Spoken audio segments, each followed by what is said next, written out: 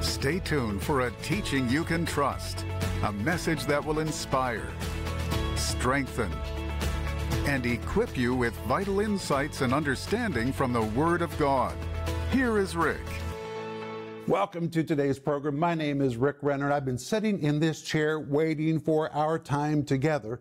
And today you and I are going to return to the wonderful book of Jude, where Jude begins to write about believers and churches becoming apostate in the very end of the age. And actually, Jude had intended to write an entirely different kind of epistle. In verse 3, he says he really wanted to write a letter about salvation. And the reason he wanted to write a letter about salvation is because his elder half-brother was Jesus, who died on the cross. And through Jesus' death, burial, and resurrection, Jesus obtained so many blessings for us. And that was very near to the heart of Jude, and that's what he really wanted to write about. But someone gave him a copy of Peter's second epistle. And when he read what Peter wrote in 2 Peter chapter 2 about false prophets and false teachers clandestinely working their way into the church and abusing the saints, Jude was so moved and so disturbed by what he read that he scrapped his plans to write a letter about our blessings in Christ and decided instead that he would also address this issue of people becoming apostate in the very end of the age. In fact, he said, I found it needful, the Greek word anagke, which means I felt an urgent necessity. I had to do this. I was moved. I just had to respond. And then he begins to build on top of what he read in Peter's epistle, chapter 2, about false prophets and false teachers and apostate leaders and believers in the church at the very end of the age. But all of that is what we're covering last week, this week, and the next 2 weeks in a brand new series this week that I'm offering you is called The Apostate Church. Apostate ministers and apostate believers, how to recognize apostate leaders and churches, and how to stay spiritually on fire for the Lord. I'm not asking you to go hunt for apostate people. We just need to know what the Bible says is going to happen at the very end of the age. And the Bible clearly says many are going to depart from the faith. And that is what Jude addresses, and that's what we cover in this series this week. And it comes with a study guide. And right now we're also offering you my book, which is called How to Keep Your Head on Straight in a World Gone Crazy. The foreword is written by my friend, John Bevere. But at the end of the program, my announcer is going to tell you how you can get all of these teaching materials.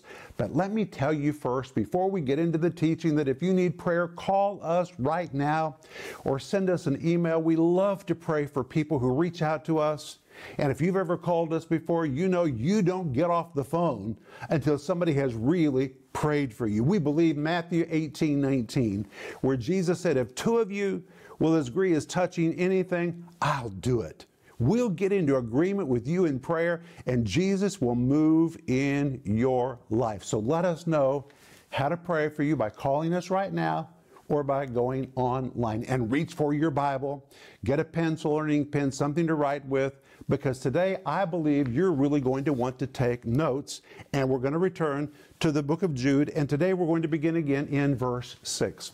Well, in the book of Jude, Jude is addressing those apostate leaders who think somehow they're going to escape the judgment of God. They've twisted the grace of God into a doctrine that says everything is okay, even though it is not okay. And they've said, well, we're under grace. God is not going to judge us. And Jude begins to give specific examples of judgment. And today we're going to look again at verse 6 about angels who were judged. It's almost like he says, what do you mean you're not going to be judged? Even angels were judged for wrong behavior. And in Jude verse 6, he writes, and the angels which kept not their first estate, but left their own habitation, he hath reserved in everlasting chains under darkness, unto the judgment of the great day. And the RIV says it like this. Here's another example of something you should remember. I'm talking about the angels that did not stay at the posts God assigned to them. Instead of staying at their God-assigned posts, they abandoned their own dwelling places and high-ranking dominions that had been assigned to them. But God has not abandoned his post. And he's standing guard over those rebellious angels and has eternally put them in chains under bleak darkness, under the big day of judgment in the future. That's the RIV of Jude, verse 6. But then we move to Jude, verse 7. And in Jude 7, we read from the King James Version, even as Sodom and Gomorrah and the cities about them in like manner, giving themselves over to fornication and going after strange flesh, are set forth for an example, suffering the vengeance of eternal fire. So now he gives us another example of judgment. And the RIV has verse 7 like this. But wait, here is another example you need to remember. I'm talking about what happened with Sodom and Gomorrah, for what happened to them and the surrounding cities all around them is similar to what happened to the angels that deserted the predesigned post God planned for them. In like manner, the people of Sodom and Gomorrah left what was natural and gave themselves over to fornication and to follow after feelings, instincts, mannerisms, and urges that were not natural. Deviant mutations that resulted in departing from natural behaviors, and they morally reverted backwards as they strangely engaged with those of the same sex. What happened to the people of those cities are placed before us as a clear pattern of what is coming in the future when the mallet in God's court of law will be dropped and an irreversible verdict will be issued that results in the guilty being subjected to a fire that eternally engulfs them. That's a very good version of Jude, verse 7. But now we come to verse 8.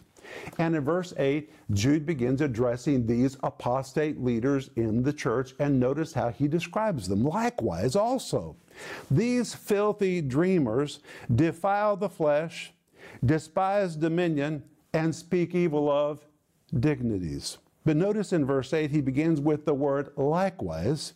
It means in like manner, similarly, also. By the way, the word also is very important, the Greek word mentoi, which here carries the idea of something so outrageous that it is shocking and stunning, outrageously, shockingly, these filthy dreamers. Well, the King James Version has the word filthy, but in fact that does not appear in the Greek text. It simply says these dreamers. And the word dreamers here is very important because it shares a root with the word hupnos, which is where we get the word for hypnosis. Hypnosis. I'm going to read to you from my notes. Here, it depicts one who is under the controlling influence of his own mind or his own thinking or his own dreams, or it pictures one that has convinced himself or hypnotized himself to believe something incorrect is actually okay. Though one may claim that it is revelation, in fact, this word dreamers tells us it is delusionary, it is a hallucination. There's nothing right about it, but they've convinced themselves or almost hypnotized themselves to believe what is wrong really might be all right. But it goes on to say these dreamers defile the flesh. And the word defile is the Greek word miaimno, which means to contaminate, to spot, to spill, to stain, to taint, and it pictures something that is negatively affected to the point of being ruined or spoiled. They defile the flesh, and the Bible says, despise dominions and speak evil of dignities. The word despise is a Greek word which means, listen very carefully, this will sound very familiar to you, to disregard, to nullify, to ignore, to rebuff, to reject, or to cancel. It describes a cancel culture. That's really what it describes. It is the attitude and actions of one who breaks faith with those that are in spiritual authority and arrogantly and rudely and subversively cancels, disannuls, or mocks those in honorable positions who should be given honor and respect. It means to cancel. They're just going to cancel those that they don't like. And the word dominions that is used in verse 8 is the Greek word kuriotes, which generally describes anyone that is in a position of authority. And actually, my friends, we're living in a day when if you are in a position of authority, you better get ready for somebody to come against you, because everyone in a position of authority today is under assault. And Jude here prophesies that would happen in the end of the age. And he even says it's going to happen inside the church when those that have veered from the faith are going to try to cancel those who have stuck with their old way of believing. Wow. Then he goes on to say they speak evil of dignities. Speak evil is a form of the Greek word blasphemeo, which is where we get the word for blasphemy. You could translate they blaspheme dignities. That this word, speak evil, the Greek word blasphemeo, means to slander, to accuse, to speak against, or to speak derogatory words for the purpose of injuring or harming someone else's reputation. It is any derogatory speech intended to defame, to injure, to harm. It includes nasty, shameful, ugly speech, again, intended to humiliate someone or to put someone else down. It is the equivalent of saying, they're just relics of the past. They've been teaching that thing forever. Ignore them. It's the belittling of somebody else. And the Bible says they will speak evil of dignities. The word dignities is the Greek word doxos, which describes the glorious ones, the honorable ones. It is those who have walked in faith and have led us for a long time, those in authority who are worthy of honor and respect. But rather than honor them, they debase them and they belittle them. And the RIV of verse 8 is like this. In the very same identical way, these dreamers have shockingly convinced themselves that what they do and condone is all right. They go about defiling the flesh, and they show total disregard to those with authority. And out of a complete disdain for spiritual authority, they audaciously speak debasing, nasty, shameful, ugly words toward those that are in spiritual authority with the purpose of belittling them and putting them down. And of course, this is totally inappropriate behavior.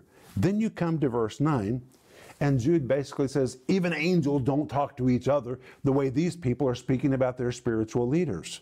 When you come to verse 9, he says, yet Michael, the archangel, when contending with the devil, he disputed about the body of Moses, durst not bring against him a railing accusation, but said, the Lord rebuke thee.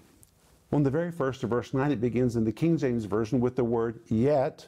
This word yet is the Greek word de. It is a conjunction intended to make an amazing, categorical, emphatic statement. Amazingly, Michael the archangel. Archangel is a compound of two Greek words, the word archo and the word angelos. The word archo describes a leader, a prince, or a chief. The word angelos is the Greek word for an angel. But when you compound these two words together, it forms the word archangel. And in this particular text, it also has a definite article, which means the chief, the leader, the prince, the ruling angel who had tremendous authority and power, hence a mighty and powerful archangel. And actually, if you study the activity of Michael throughout the Bible, you find that Michael the archangel was entrusted with the assignment to hold back evil and to hold back dark powers. You can see an example of that in Daniel chapter 10, verse 13. He is the force that holds back evil. But this verse says, yet, amazingly, even Michael, the tremendously powerful archangel, when contending with the devil. The word when, the Greek word hote, it points backward in time to a specific moment when something really took place. And this is the only place in Scripture where we read about this. Yet Jude vividly tells us that a confrontation took place between the archangel and Michael over the body of Moses when Moses died. And it says that Michael the archangel durst not bring against him a railing accusation, but simply said, the Lord rebuke thee. All that took place when he was contending over the body of Moses. And if you look at this word contending, which we see in the King James Version in verse 9, in Greek, it is a word and a tense that conveys the idea of a prolonged dispute, a wrangling, or going back and forth over an issue. And according to verse 9, Michael the archangel was wrangling and going back and forth with the devil. And in Greek, it has a definite article, not any devil, but the devil himself. The word devil, the Greek word diabolos, it describes one who casts a net in order to ensnare. And here we find that Satan wanted to pull Michael the archangel into a verbal dispute, that Michael refused to go too deeply into it. In fact, the verse goes on to say that when this dispute was taking place, the word dispute, the Greek word dia legomai. The word dia, again, carries the idea of a going back and forth, and it's used as an intensifier in this word. The word lego means I say. When you compound the two words together, it forms the Greek word dia legomai, which in the King James Version is translated disputed. But really it portrays a prolonged and fierce disputation or a wrangling back and forth over something. But the Bible goes on to say, he durst not bring against him a railing accusation. And the word durst, the Greek word tolmao, which means to inappropriately cross a line and do what is not acceptable. To dare to go where no one should ever go, which means even Michael the archangel knew it was not right to verbally cross a line and even be rude to the devil. That's really what it means. Wow. Durst not bring against him. By the way, the word not, the Greek word uk, it is the strongest form of no. Durst not, he absolutely did not bring against him. Bring against, to form the Greek word epiphero, which means to bring against, to cast against, to impose, or to inflict with pain. He chose not to inflict the devil with pain by bringing against him a railing accusation. From the Greek word crisis, it describes a Christmas or a judgment, but simply said, the Lord rebuke thee. And there's something in the Greek text that is not in the King James Version. It says, bringing against him a railing accusation with blasphemy.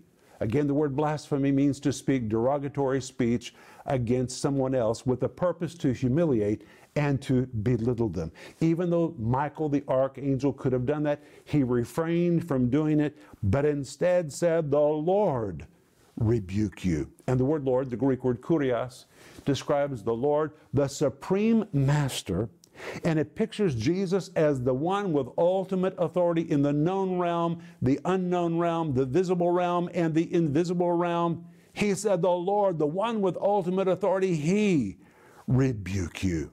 And the word rebuke, the Greek word epitomao. The word epi means against, and it also carries the idea of superiority over someone else. The word tomao is the Greek word for something that's honorable, something that's prized, or something that is cherished. But when you compound the two words together, epitomao is translated rebuke, and listen to what it means.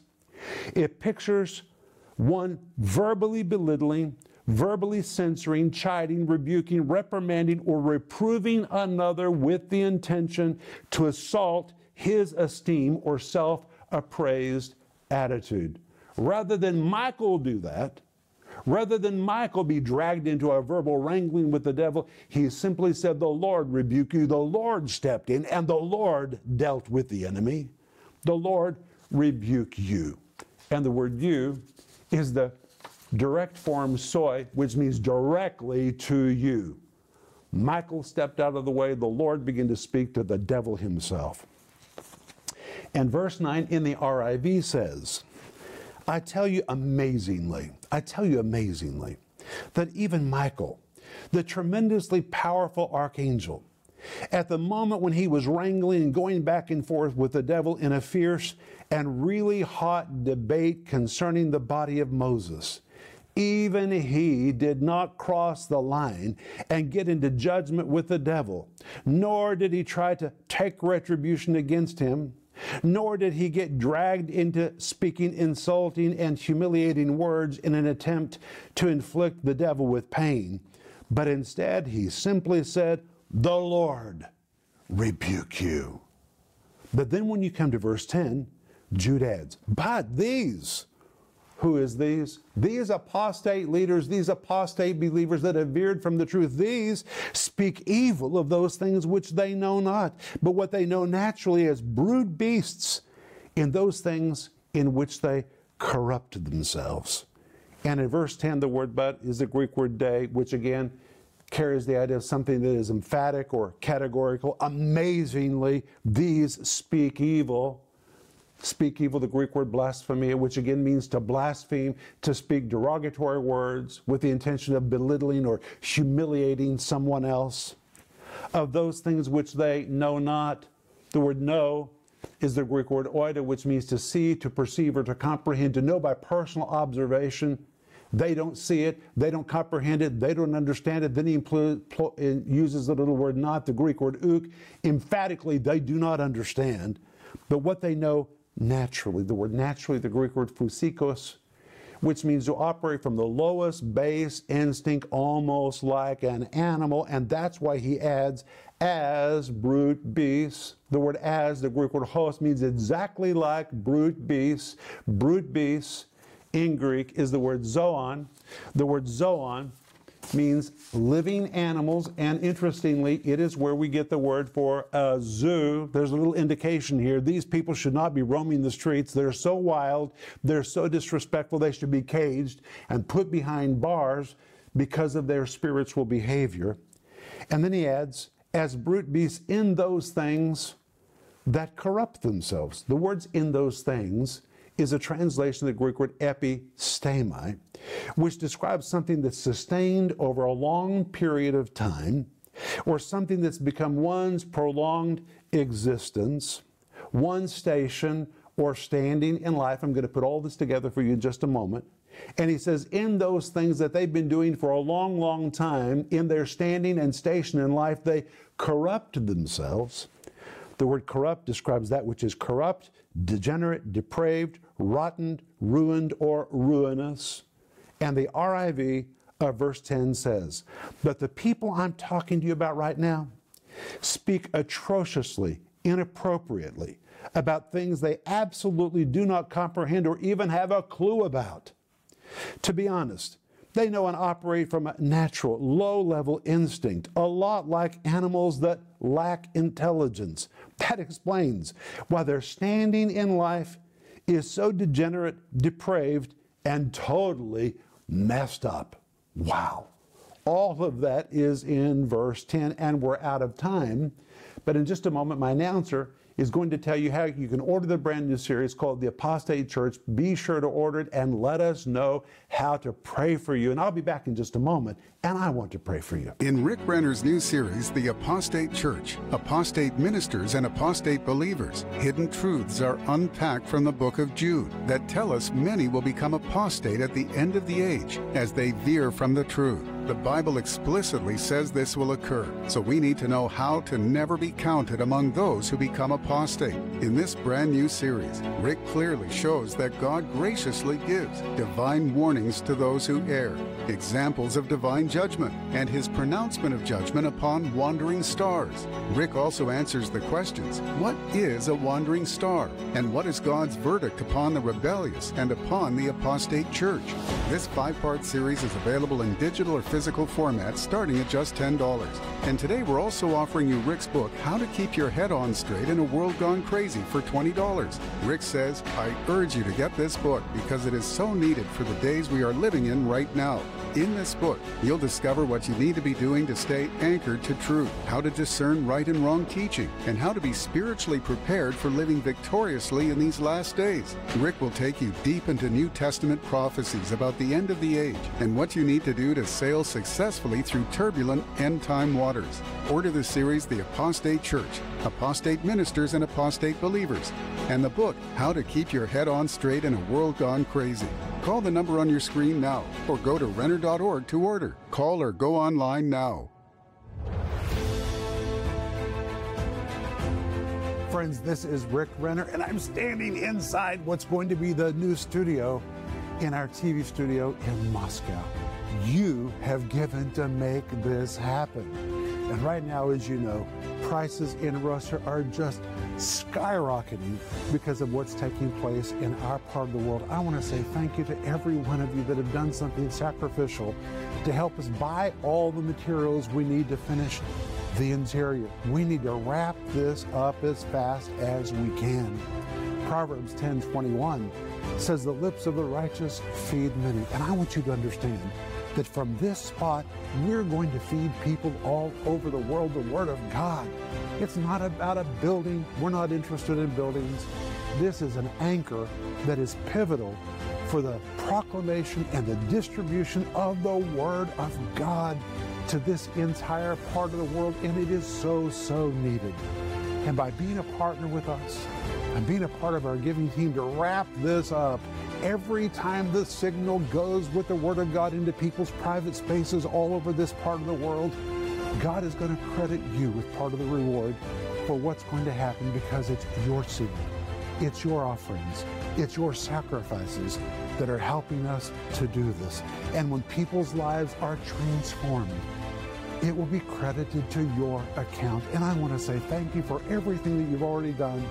Thank you for helping us wrap up phase 2 of this very important project so we can begin to film programs right here and get the teaching of the Bible to people that are famished for it. And I want to say thank you in advance for being a part of our giving team.